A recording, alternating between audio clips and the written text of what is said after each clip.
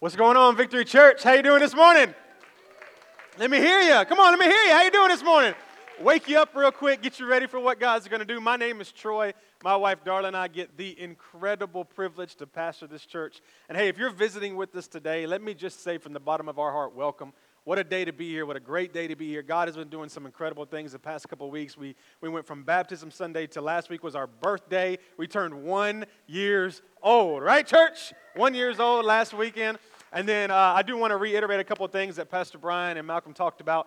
One, real quick, is just Growth Track. Look, the past couple of weeks have been intense, and maybe you've been coming, maybe you're visiting for the first time today, but maybe you've kind of been here and you're ready to kind of take that next step of connection and kind of really figure out, we say here, you're here on purpose because you have a purpose, and so you're ready to find that purpose. Today, Growth Track, what Pastor Brian was talking about, step one, jump into that. Here's the cool thing, is that within the next 3 weeks, you're going to be here next Sunday because you have a chance to win a 60-inch screen television. So 3 weeks from now, you would have completed it. You'd be able to be on the Dream Team in time for our next Dream Team party, which we're working out right now. So it's just an incredible thing to be a part of a family. And so once again, do us a favor, go jump into Growth Track. We'll watch your kids. You get 30 minutes or so, and you're in, you're out. Amen? And then second, real quick, I just want to talk about Super Bowl Sunday, and here's why. Yes, wear your sports team. Yes, let's have fun. Yes, let's celebrate. But we're here on purpose to see people give their heart to Jesus. And you've got friends who you know need this environment. They need Jesus. They need the church family environment. And we want to give you a great opportunity to be able to get them in this building. And here's how you do that. Hey, you want to go home next Sunday with a 60-inch screen television? People go, I'm listening.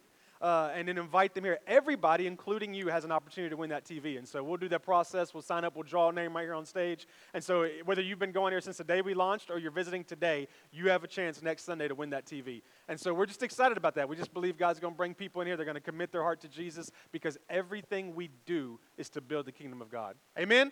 Amen? All right, you ready for the word? If you got your Bibles, turn to the book of Luke chapter 10. Luke chapter 10. If you've got your Bible, then you can do that. If not, feel free to look on your phone. You can follow along on the app. They have all my notes. Or you can just watch behind me on the screen. However it is that you tend to read better, we want you to do that. As they said, we're starting a brand new series today, just a few week-long series, nothing crazy, called Scary Close. And the reason why we're starting this series is because I want to take just a few weeks and help us balance out the relationships in our life. Because here's the deal, and I think you can amen this. Every second of our day is involving some type of relationship, right? When you wake up in the morning, there's relationship at home, whether it's your spouse, whether it's your kids, whether it's your parents. When you get ready to leave, there's relationship with all of the people in the outside world, traffic and gas station attendants and people who work at Starbucks. And then you get to work and you've got relationships with all your coworkers and your bosses. And then after work, you've got relationships with your friends. And then if I haven't named who you have relationship with, add them into it. Every second of the day, we're dealing with relationships. And listen to me, I've said this before. If you want to be able to live your best life, your relationships need to be healthy. There's no way you can live a happy, best life if your marriage is off, if your relationship with your parents is off, if your relationship with your friends or your coworkers or your boss is off. And so I really want to focus. We're not going to focus specifically per se on marriage or on parenting because some people in here aren't married and some people in here don't have kids. But the principles we'll talk about all across the board, they work in every relationship. And we're even doing some applicable things. As you heard, the marriage conference. And so those of you that want more specific focus on your marriage in this series, hey, go to the marriage conference. We'll be launching small groups on February 17th. Will be sign-ups. And so for those of you that are looking for that family and that friendship and that community, we'll be able to apply it that way. And so we're kind of coming alongside the message series with these different things to be able to help. But I just want to take a few weeks and talk about relationships. I haven't decided this year, but I thought I might even make Darla come up here and co-preach with me one week. And would y'all rather us? Would y'all want to see that? Would y'all want to see me and Darla do that together? Just cause counseling needed right here on the stage is how we would do that. So I'll see if I can talk her into it. But I want to take every week, and I want to just look at a relationship in the Bible. Just different relationships, and I want to look and learn what we can learn from that. And so the relationship that we're going to look at today is a relationship between two sisters, Mary and Martha. Okay, so Mary and Martha, they have a brother named Lazarus. He's pretty famous because in the Bible he died and then came back to life. And so we're just going to look at a scenario with them and pull out kind of the beginning principle for this series. Okay, so Luke chapter 10, we're going to start at verse 38. It's only about 4 or 5 verses. And it says, as Jesus and his disciples were on their way, so as they were going from one location to another, they came to a village where a woman named Martha opened her home to him. That'll be important later. She opened her home to him. She had a sister called Mary. So you got Martha and her sister Mary. Mary sat at the Lord's feet listening to what he said. But Martha was distracted by all of the preparations that had to be made. She came to him and she asked, Lord, don't you care that my sister has left me to do this work by myself? Tell her to help me. I love that kind of moment right there when I read this. I have 2 kids. I have a 4-year-old and an 8-year-old, or 4-year-old and 8-year-old. And anytime I tell them to do anything, it's that kind of conversation, right? It's, hey, clean your room. But tell her to help me. You know, it's always that constant, so I could really relate to that. Tell her to help me. And then Jesus says, Martha, Martha, you are worried and upset about many things, but few things are needed, or indeed only one. And Mary has chosen what is better, and it will not be taken away from her. My point in this whole series is kind of shown in those verses, and here's what it is that you need healthy relationships. In that moment, there's just something kind of off.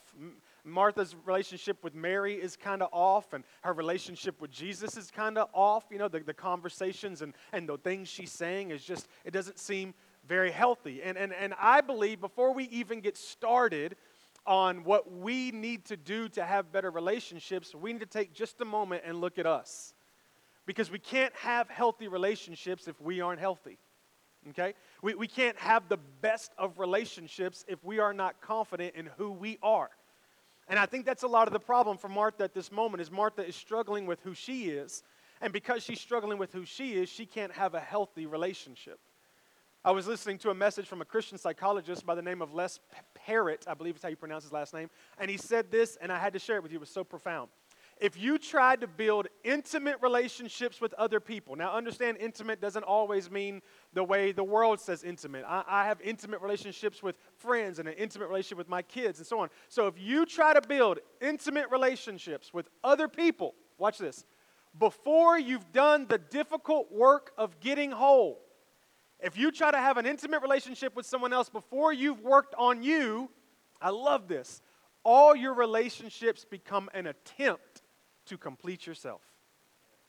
If I try to have a relationship with my spouse or with someone I'm dating or with a friend before I make myself whole, before I'm complete, then every relationship I go to will be all about trying to find or trying to complete myself, watch this, through them. Right? That's why we go back and forth, relationship, because we're trying to find our whole self in them, and that wasn't the purpose of the relationship. And so I want to start this whole series by saying this. For us to be able to have healthy relationships, you and I need to become confident in who we are. Once we become confident in who we are, then we can have healthy relationships. Amen? So here we go. Number 1, without self-confidence, you will let anything, we will let anything define us. Without self-confidence, we'll let anything define us. Let me set this up, okay? So again, the verses we read, 38 through 42, you got Martha in the kitchen, and she's cooking and prepping and Windexing the table and doing all this kind of stuff, and Mary is at the feet of Jesus, right? That's what we read. Martha's in here working, Mary's in here worshiping. That's how we read it. I have heard so many pastors preach that Martha was in the wrong place and Mary was in the right place. I've heard people preach it like this. You can't have a Martha lifestyle, you need to have a Mary lifestyle. Like, I've heard it and I get it, and it's true. I understand what they're trying to say. But technically, if we look at Jewish culture, Martha was where she was supposed to be. Let me explain. In Jewish custom, Jewish culture, the understanding for a woman was that she was responsible for homemaking. That was her role. Don't throw fruit at me or anything. That was her role, okay? And so it was her responsibility to clean the house and prep the food and serve the food and clean up and do all. That was the woman's responsibility in that culture in that time, okay? A man's responsibility was to follow the rabbi and the teacher and to be a disciple of them, to learn the Torah, to learn the Pentateuch, and to be able to come up a disciple of that teacher or of that rabbi. So now watch this. Whenever a rabbi or a teacher was teaching, his disciples would sit at his feet and listen. That was just normal. Like if you go to school, you go into a classroom and sit at a desk, that's normal to you. Then it was normal to sit at the feet of your rabbi or teacher. So knowing Jewish custom, watch this. Martha is where she is supposed to be. According to society, it's where she's supposed to be. Mary, she's pushed her way up in there with the guys, ready to learn from Jesus. And what has happened is Martha has allowed society to define who she is. And I love, because here's what Jesus is saying. Jesus is saying, hey, Martha, I get it. I know why you're in there. I know why you're worried as you are. I know why you're a worker bee. Because that's how society defines you. He says, however, Mary's figured it out. Mary has understood that the best place for you to be is listening to me. Listen, Martha allowed all of her self-confidence to be defined by her situation. I was reading a book by the New York best-selling author Donald Miller. Are y'all familiar with Donald Miller? Just an incredible author. And I was reading this book, and he introduced this concept, and I want to introduce it to you. He said we were all created with self, okay? So I'm going to give it to you in kind of a picture the way he did it. He drew a circle, and he wrote the word self right in the middle of it, and he said we were all created with self. So when you were born, you were created with self. Can y'all see that? Let me move this up. You were created with self, okay? So this is you, maybe at 1, 2, 3, 4, whatever. He says then a situation happened. He called it shame. But a situation happens to us. He said most of the time it happens when we're young, but it happens to everybody. There's some, I put the word situation because it may be wrapped more around pain and hurt than it is shame. But something happens to you that covers up yourself, okay? So you had you, it was you were funny or you were silly or you were serious or you were cool or whatever you were, it was you, and then something happened. For me, my parents got a divorce at 11 years old, and it was just a horrible experience. I don't know if that was the earliest thing. It's the earliest thing I can remember. Something happened that caused this circle of shame or whatever to define and to cover up who I was. Then he says that we naturally then form a different, I called it false self. He calls it costume. And he says that we create this other self to cover our shame, to cover the effects of the situation we went to, and we create, how he said it, a costume of ourselves. I thought about it like this. We put on a mask, right? So watch this. We put on this mask. So we got self. Y'all like this? Look, I'm peacocking. Hashtag peacocking. You know how we were? This is really ticklish. And so you have self, situation happens, shame happens, and you put on this costume. And now there's like a new self, right? It's the false self. And this is the way you present yourself to everybody. And so when you get into a relationship, you're not in the relationship as you're in the relationship as your false self. Right? Whether it's friendship, dating, marriage. And what normally happens is it takes 10, 15, 20 years for your spouse or your friend to find out what's under the mask. And when they find out what's under the mask, they realize it was never you to begin with. You just kind of, whatever that self is. Some of you, again, church is the worst place for it. Church is normally a room full of people wearing a mask, trying to be somebody they're not. And that was never Jesus' intention. His intention was, be yourself. But something happens and we become shameful of who we are, and we put on this false self. And so we go to school as false self, and we go to work as false self, and we go on a first date as false self. It's why when you go on a first date with somebody, like they just seem perfect. You know what I mean? Like that, like when they burp, it just smells like perfume. Like everything just seems perfect because they are presenting themselves. Tell me if I'm right. The way y'all dressed up, guys and girls, for your first date is not how you dress up when you and your spouse go on a date anymore, right? It's different. It's different. It's this false self. But here's what I'm learning. The longer we remain in false self, the further we get away from who we actually are. And the more this kind of becomes permanent self. I thought this was a funny illustration. The Lord reminded me of this. When I was about 16 years old, I got a job at Putt Putt. Do y'all know what Putt Putt is? There's one in Memphis, and I don't know, there are different things out here. But it's a golf and games and sports thing. So I got a job there, and as soon as they saw me, they saw all the purpose and potential that I had to do great things, and they said, you should be the mascot of Putt Putt. I said, okay. So they put me in this large orange golf ball. That's what I was. All right? I had tights on, which were about like these pants, and I had the big feet, which were about like these boots, but I had this large orange golf ball, and the eyes to the character were like up here, okay? Now remember, I was 16, and so you couldn't see. It was impossible. You were just walking around looking at the inside of a large foam golf ball. That's all you did. And you could hear people going like, I don't remember let's just say his name was Putty. I don't remember what his name was. Like, hey, Putty, and you're like, but you don't know who you're looking at. You're just waving, right? So here's what they did. They assigned you an escort. And the escort kind of plays it like they're just your friend, and they keep your arm wrapped in their arm, and they'll just kind of say things like, all right, walk forward. And they're waving. And, hey, Putty. I don't know. I really wish I knew his name. Hey, Putty, there's somebody over there. Wave at him and wave at him. And then literally they would say things like, hey, there's a kid coming up. Because you can't see. And so they'd be like, get ready. He's about to hug you. And so, you'd be hugging him. Okay, so now, I'm 16, and the escort they gave me was 16. You're already there. He was a guy who apparently at 16 years old liked girls. Apparently that's the thing. And so some girl came through, and he took off to go talk to her. And he doesn't care about me, right? He sees a pretty girl, he's gone. And I'm just like out here, just what am I going to do?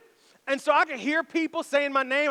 People over here, I'm waving over here. They're like, man, he's delusional. What's wrong with people? And then I start getting bullied. I can feel people running by and kicking me and hit me. And I'm from the hood, so I'm like, man, Putty about to get straight up gangster in this place. And so I decide, you know what? I'm gonna go get him. So I don't remember what his name was, but I started calling his name. I could hear him. He's like, I'm over here. I'm coming. And so I start walking towards him. And what I didn't know is some very small child, probably 3 or 4 or 5. Had walked up to hug me. Hold on. The feet I had were really big, so to walk, you had to do like this, right? Because you would drag your feet. So you're walking like this. This little kid came up to me. I couldn't see him. And so literally, I kicked him in the face first. Boom. And then stepped on him. I'm just walking on him. And my other kids are watching this. You know what I mean? They're scarred for life. They're like, I can never go back to Putt. He's mean. He's killing kids. I mean, it was horrible. And then, of course, my boss comes over. He's like, what are you doing? And then the little 16-year-old kid's like, I just stepped away for an emergency. I'm right back. I'm like, fire him now. That was the last day I ever had to be the Putt dude, though.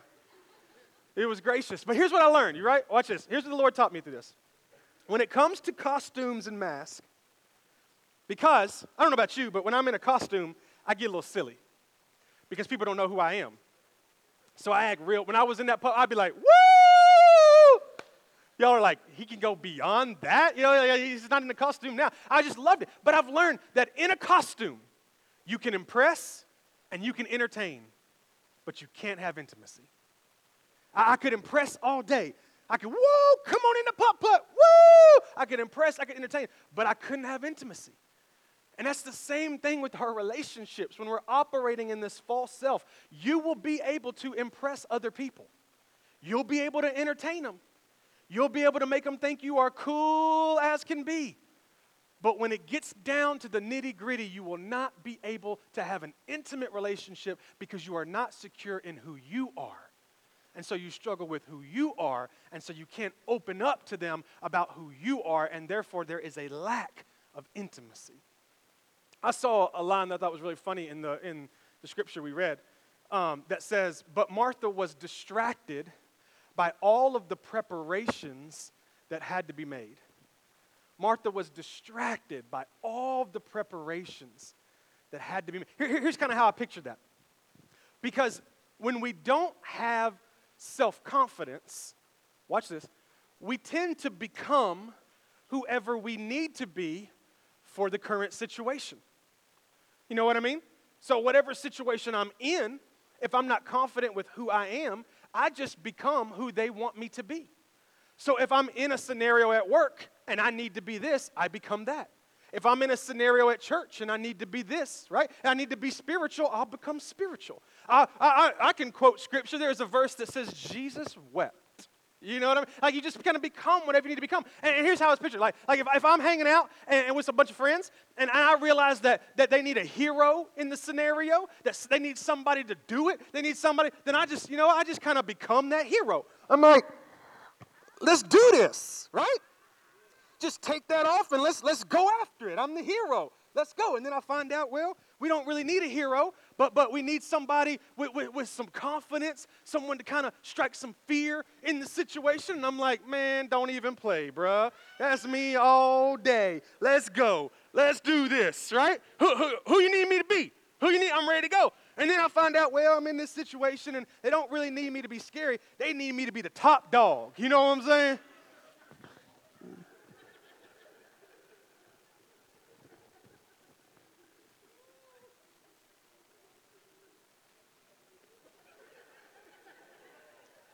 Bow, wow, wow, yippee-yo, yippee-yay, where my dogs at? Oh! Did y'all hear that? I need Jesus. And literally, y'all, we just keep on balancing them. Well, what you need me to be? And this is how we constantly live our life. I just walk into a scenario, what you need me to be? I can be, which one? Which one you need me to be? Get into a relationship, which one do you like better? You like me when I'm funny? You like me when I'm scary? You like me when I'm your hero? What do you want me to be?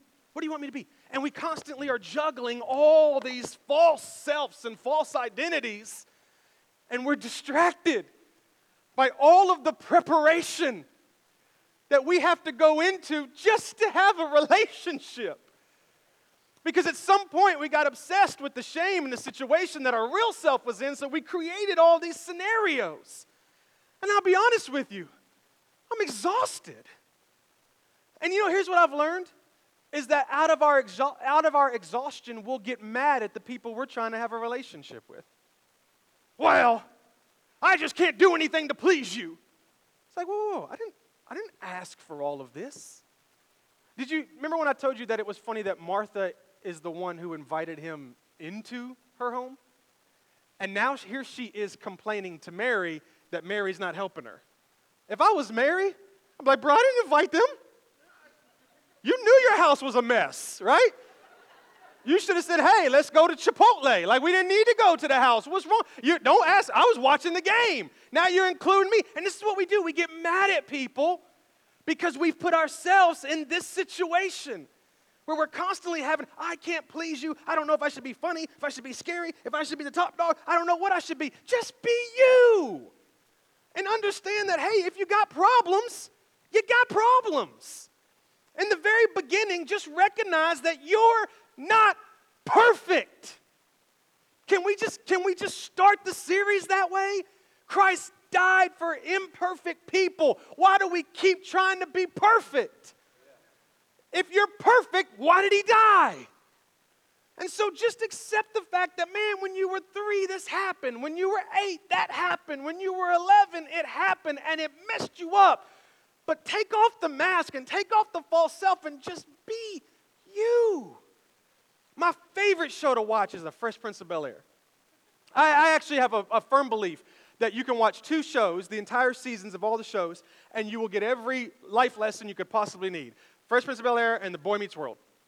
If you watch those 2, you don't even need to come to church anymore. Just watch those 2 shows, and your marriage will be fine. Everything will be fine. There's this one episode of Fresh Prince of Bel-Air, though, and it's actually funny because there's another similar one to Boy Meets World, but I won't share that one. Where Will Smith, who's just my hero, he meets this girl that he wants to impress, and he finds out that even though she's rich and proper, she wants a bad boy. That's what he finds out. She wants a bad boy. So he starts acting, yo, baby, yo. He starts coming up with all these stories about how he was in prison for punching a kid in the 3rd grade and all this kind of stuff, just making up stuff. And she's like, ooh, woo, yeah. Well, then he meets her dad. And he's like a doctor or something, and he's all proper, and he wants like a young man with a future to date his daughter. So then Will Smith becomes Mr. Smithers. And it's so funny because when he's around the girl, he walks like this, he's got like this little walk when he's with her. And then when he gets around her, he closes one eye. He's like, hello, my name is Mr. Smithers. And he just goes on throughout the whole episode. He's Mr. Smithers, and then like the dad will walk out, and she'll walk up, and he'll be like, and she'll go, what were you saying about this? I told him if he don't leave, I was going to punch him in the face. And then he'd come back, and he'd run over and, oh, hello, Mr. Smithers. And he does this the whole time. And at the end of the episode, the daughter and the dad kind of catch him. And he's trying to do them both. He's like, and he's mixing them up, And finally he just says, I'm exhausted. And he's like, neither one of them are me. I'm not Mr. Perfect, and I'm not the bad boy. I'm just the Fresh Prince. It's just who I am. And you know what was so profound about that moment, if you watch TVs for biblical principles like I do? Is that he lost both relationships. The dad walked out, and so did the girl. Because he was trying to impress everybody, and he couldn't impress anybody. And I was reading in Luke, as we're studying in Luke, look what Luke 9 says. This is so powerful. What good? Just say, what good? What good is it for someone to gain the whole world, to have Mr. Popular, Mrs. Popular? What good is it to have what good is it to have the most Instagram followers? What good is it to have the most retweets if you forfeit your very self? Wow. That was way better than y'all responded. That messed me up. What good is it to get all this popularity and fame for a false self if at the end of the day I don't know who I am? Because when I get home, I'm exhausted, and nobody cares. And I find out that the very people I'm trying to impress have the same problems I have. And they would have liked me just the way I was if I would have just been the way I was. And so I need self-confidence, because without self-confidence, I let anything and everyone define who I am. Second, without self-confidence, so first, let me say it like this. Without self-confidence, then anything will define us. Second, without self-confidence, comparison will divide us. It'll flat out divide us. So crazy how the word works. Because you have this issue with Martha and Mary, then watch this. In verse 40 and 41, she comes to him and she says, Lord, don't you care that my sister, her, has left me to do the work all by myself? Tell her to help me. She starts comparing herself to Mary. It's no longer what Martha's doing, it's what Mary is not doing. And listen to me, y'all. We live in an age and a day where it's so easy to compare ourselves to other people. I could give you 5 seconds and you could jump on Instagram and you could compare your marriage to somebody else's marriage. You could compare your parenting skills to somebody else's parenting skills. You could compare your vacation spot to their vacation spot. You could get online right now and compare this church to 10,000 other churches. You can compare my preaching to 10,000 other preachers. We are in the world of comparison. And because of that, if we don't have self-confidence, watch this, we look to people for 2 things. Number 1, we look at them to tell us who we are. That's a whole sermon by itself. That I'm looking to imperfect people to tell me who I am. There's a problem there. But here's the one I hate worse. We look at other people to see how we're doing. How am I doing? How's my marriage doing? Well, you know what? My buddy, man, you follow him on Facebook. His wife stays posting little memes and stuff about him. My wife never gave me a meme.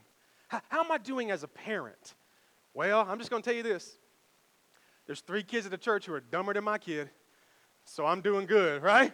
Don't play like y'all ain't done it before. Don't play like y'all ain't done it before and be like, that kid runs into the wall and you're like, whoo, my kid's smart. You know what I mean? It happens. It's just the comparison concept. It happens. And if we're not careful, we just start comparing ourselves and looking left and right for how are we doing and so on and so on. I started kind of picturing this. When I read the Bible, I like to be there. I like to treat it like I'm watching, like a document, like The Office, the Bible done by Michael Scott. You know what I mean? Like I want to watch it. I want to be. And so I'm picturing this. Watch this. Mary's at the feet of Jesus, right? And she's worshiping. That's kind of what we got. Martha's in the kitchen working. Here's what I picture. Here's Mary. She's in here. Here I am to worship. We'll come back to that for a second. Don't want to really intimidate y'all with my good singing skills. But I'm picturing Martha in the kitchen slamming stuff. You know what I'm talking about? You know when your wife's mad and she's going to cook and every pan is like, I'm just making some food, and she's closing the cabinets. Boom! Like, what are you doing? Nothing. Like, you mad? No! And just slamming. Boom. I can just see Martha. She's slamming cabinets. She's kicking stuff. She's moving chairs, breaking windows, bringing all the attention to her. Like, do you see me? Do you see me? And do you see her? And then I took it to this level. Mary's over here. Here I am to worship. She's dancing like a ballerina. Am to bow down.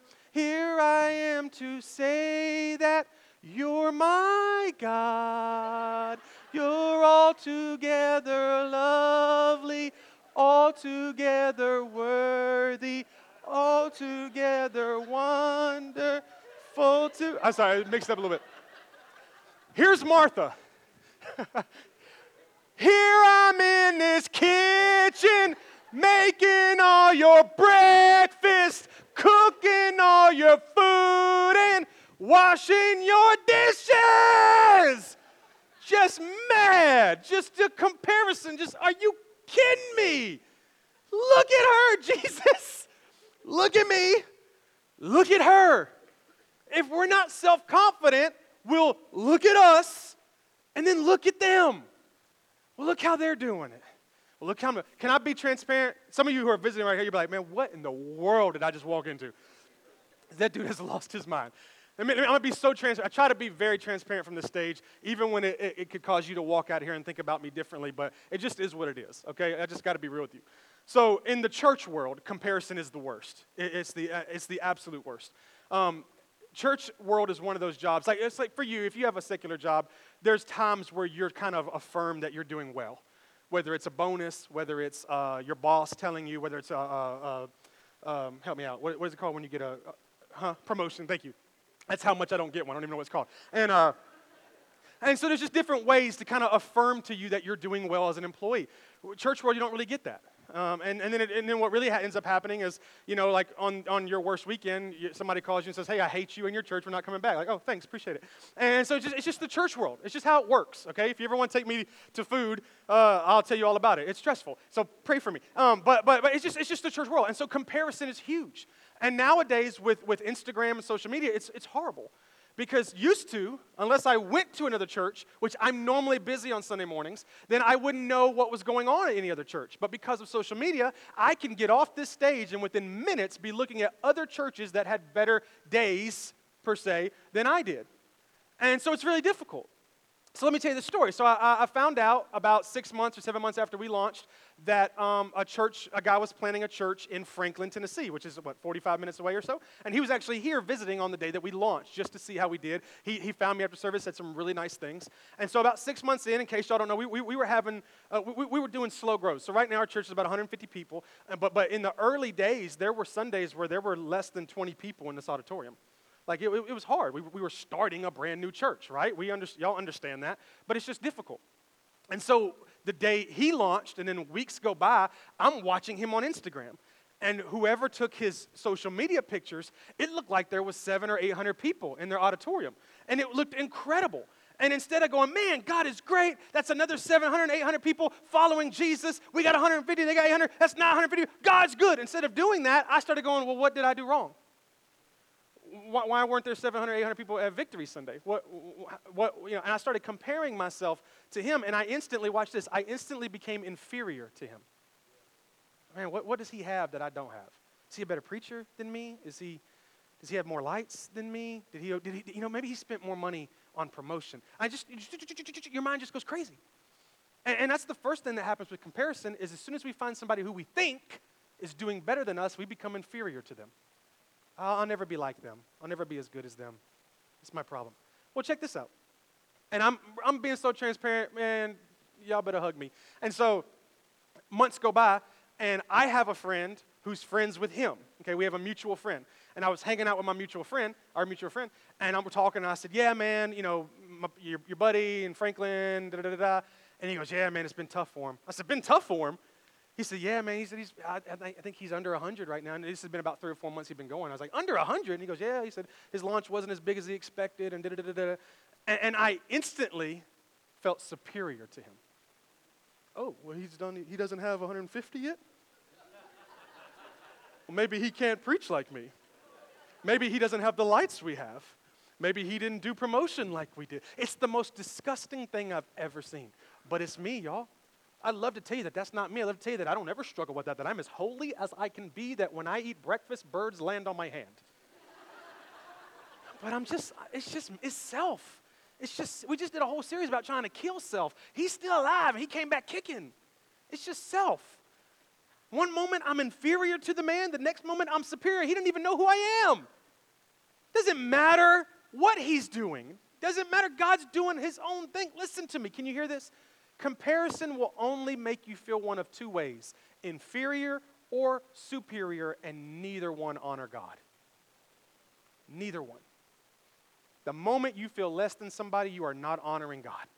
And the moment you feel better than somebody, you are not honoring God.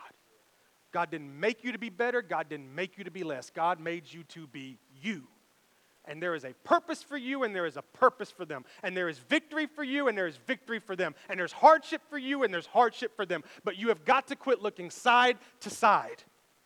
Because if you don't know who you are, you let everybody else tell you who you should be based off of who they think they are.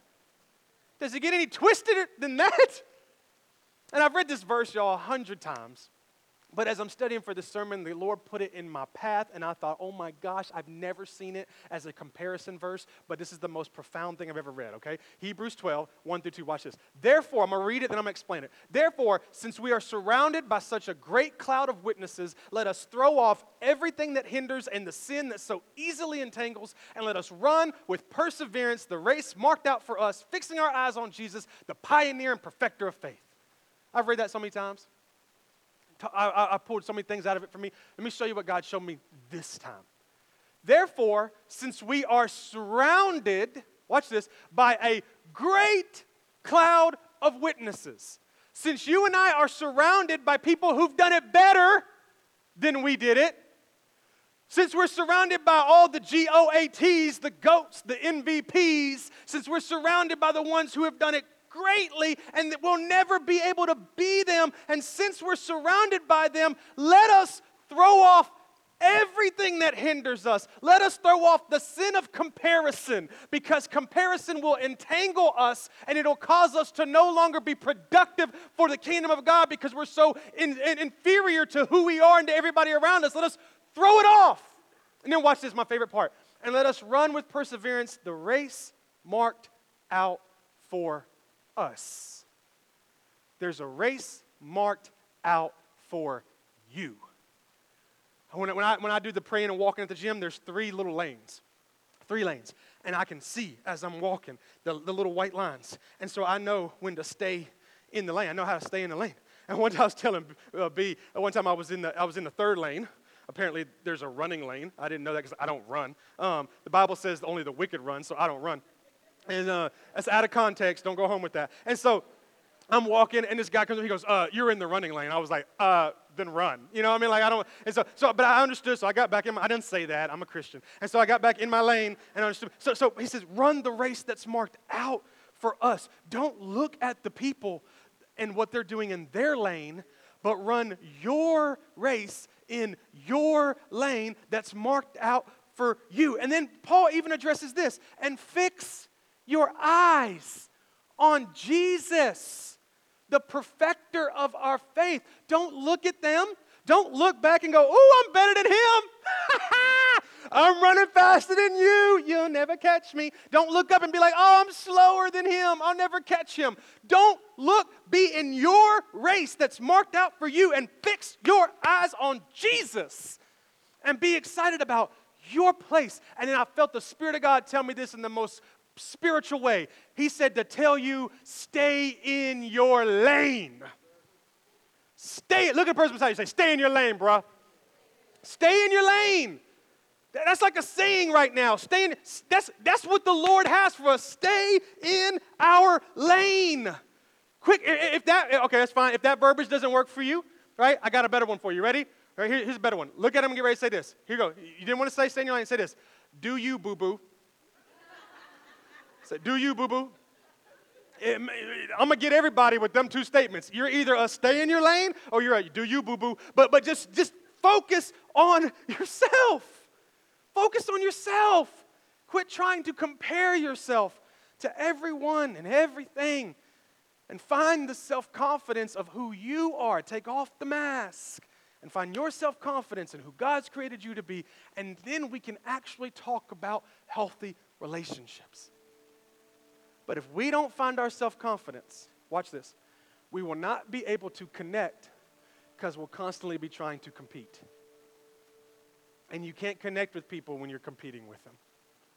And when you're looking for your completion in those relationships, they'll never give it to you. When you're trying to find your value in being superior over somebody, you'll never find it. You need self-confidence so that you can have healthy relationships. But how do we do that? And I studied this for days because I really wanted to make it very applicable for you. But self-confidence is an interesting thing. Like, I'm not a psychologist, okay? My wife is, but I'm not. I need a psychologist, but I'm not one. And so I'm processing through some things. Can I just show you what the Lord showed me, and then we'll pray and go. In John chapter 12, there's a similar story. I thought it was the same story from a different perspective, but the more I studied it, it's not. It's different. Now watch this. Here, a dinner was given in Jesus' honor. Martha served, and Lazarus was among those reclining at the table with him. Then Mary took about a pint of pure nard, an expensive perfume. She poured it on Jesus' feet and wiped his feet with her hair, and the house was filled with the fragrance of the perfume. Okay? Bear with me. Jesus is at their house for another meal. Martha is serving again. Mary is at his feet again. This is the same scenario we just read about in Luke 10. Martha in the kitchen, Mary at his feet, Jesus at the table. Same scenario, same situation. But did you notice what was different? I didn't see any complaining or comparing. It looked like Martha was confident in what she was doing. It says Martha served. It didn't say Martha served and went around banging pots and pans and, had her hand on her hip, the whole time. She just said Martha served. So I see confidence in one and I see a lack of confidence in the other. What changed?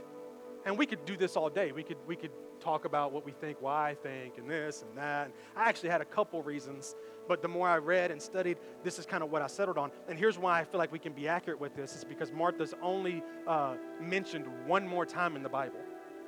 So she's mentioned in Luke 10, she's mentioned in John 12, she's mentioned one more time. So we got Luke 10, we got John 12, and one other thing happened in between. One other thing, and it's in John chapter 11. Now, before you read this, let me set you up. Mary and Martha's brother Lazarus had died, and they reached out to Jesus and said, he was sick. They reached out to Jesus and said, hey, Lazarus is sick. Can you come heal him before he dies? Jesus didn't get there in time. Lazarus died. Jesus shows up late. Mary comes out with just fire and brimstone. She comes out to approach Jesus and says, bruh, where were you at? If you were here, my brother would still be alive. And then here we pick up with Jesus' response. Jesus said to her, your brother will rise again. And I love this. Martha answers, I know that he will rise again in the resurrection at the last day. That's like talking to somebody about Jesus and they go, I know I'm going to go to heaven one day. Right? She just starts kind of putting out theology. Like, I know, technically, one day he'll rise again. Jesus says, no. It's not what it's about. Watch this. Jesus, I just believe Jesus gets right in the face and just says, hey, I am the resurrection and the life. I am the resurrection and the life. And the one who believes in me will live, even though they die. And whoever lives by believing in me will never die. Do you believe this? To which Martha responds, I believe that you are the Messiah, the Son of God, who's come into the world. Let me tell you what I think happened. I think Jesus said, once you become confident in who I am, then you will be confident in who you are. But until you're confident in who I am, notice he said, who believes in me will. We will never have self-confidence if we aren't confident of who Christ is. Because the second we become confident of who Christ is, we can be confident in who we are. Can I say this? And if you're going to tweet anything, tweet this. If you don't quit seeing yourself as worthless, you're never going to be able to worship a God who saw you as worthy of dying for. See what I mean? You've got to be able to get the right perspective of Jesus. And as long as we have this whole false self, and we try to develop confidence over this false self, it doesn't work. But what I believe Jesus does is he kind of takes that mask off and says, it was that self that I died for. Quit trying to cover it up. I'm the resurrection and I'm the life. And I think when Martha got that, the next time Jesus came over, she was confident in what she was doing. Oh, I'm serving, it's what I do. You can sing all you want, but girl, I make a mean souffle. She was confident. She was like your grandma who'll be in there cooking greens and she just knows. You know what I'm saying? Like you try to give her a recipe and she's like, don't put that near me. Like I measure butter with my fingers. Like she's just an OG. There's confidence. And I think Martha had that because she finally understood who Jesus was. I'll say this and I promise you I'm done. I didn't realize this till recently. This is probably the best thing I got out of the fast. I've always struggled with calling God Father. Didn't realize that till the fast. I like to call him Lord because I see him in that capacity. But I think it's important that you can call him Father because he's also that in your life. And I never really knew why. Like when I would hear my wife pray, she would always call him Father. But I wouldn't. And through this fast, the Lord kind of showed me that what was happening, my dad was the best dad. The best dad. The best. He is. He just doesn't live here. I don't mean like he didn't pass. Right? He is the best dad. And because he loved me so much, I could never, because I knew me. Like I knew what a horrible person I am and the thoughts I have and the mistakes and all this kind of stuff. I could never connect him with my dad because I couldn't believe that God could love me the way my dad loved me because God knew me. So I struggled with that. And I didn't really realize all this to the fast. And I'm praying one morning and just clear as day. It wasn't anything profound. I just was praying and all of a sudden I just kind of started calling him Father. And I just felt the Spirit of God say, listen, what you call me is not dependent on how you see yourself. It's how you see me. And that's, to me, that's self-confidence. It's to quit trying to see yourself as better than you are and just recognize that you are in Christ. And so when you're in Christ, you are everything you need to be. And when you can become confident of who Christ is in you, you can take off all those masks and you can just be you. And now that you're you, you can actually have healthy relationships because people are getting you and not some type of costume. Makes sense? I'm a little too deep for y'all. Some of you are like, well, you went from joking to crying. This is weird. I just want you to get it. Because I think next week I'm going to preach to you about how to deal with people who suck. That's going to be fun. But before we can move forward, gosh, please, please, please become confident in who you are in Christ. Because I'm telling you, you're great. You're great. You're so great that to him you were worth dying for.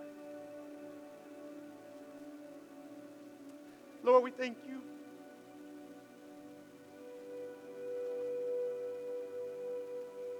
For your faithfulness, for your word, for your spirit, for your freedom. If I have any prayer for today, it would be that somebody who's been operating behind some costume and some mask would just lay it at your feet and say, you know what, I am who I am.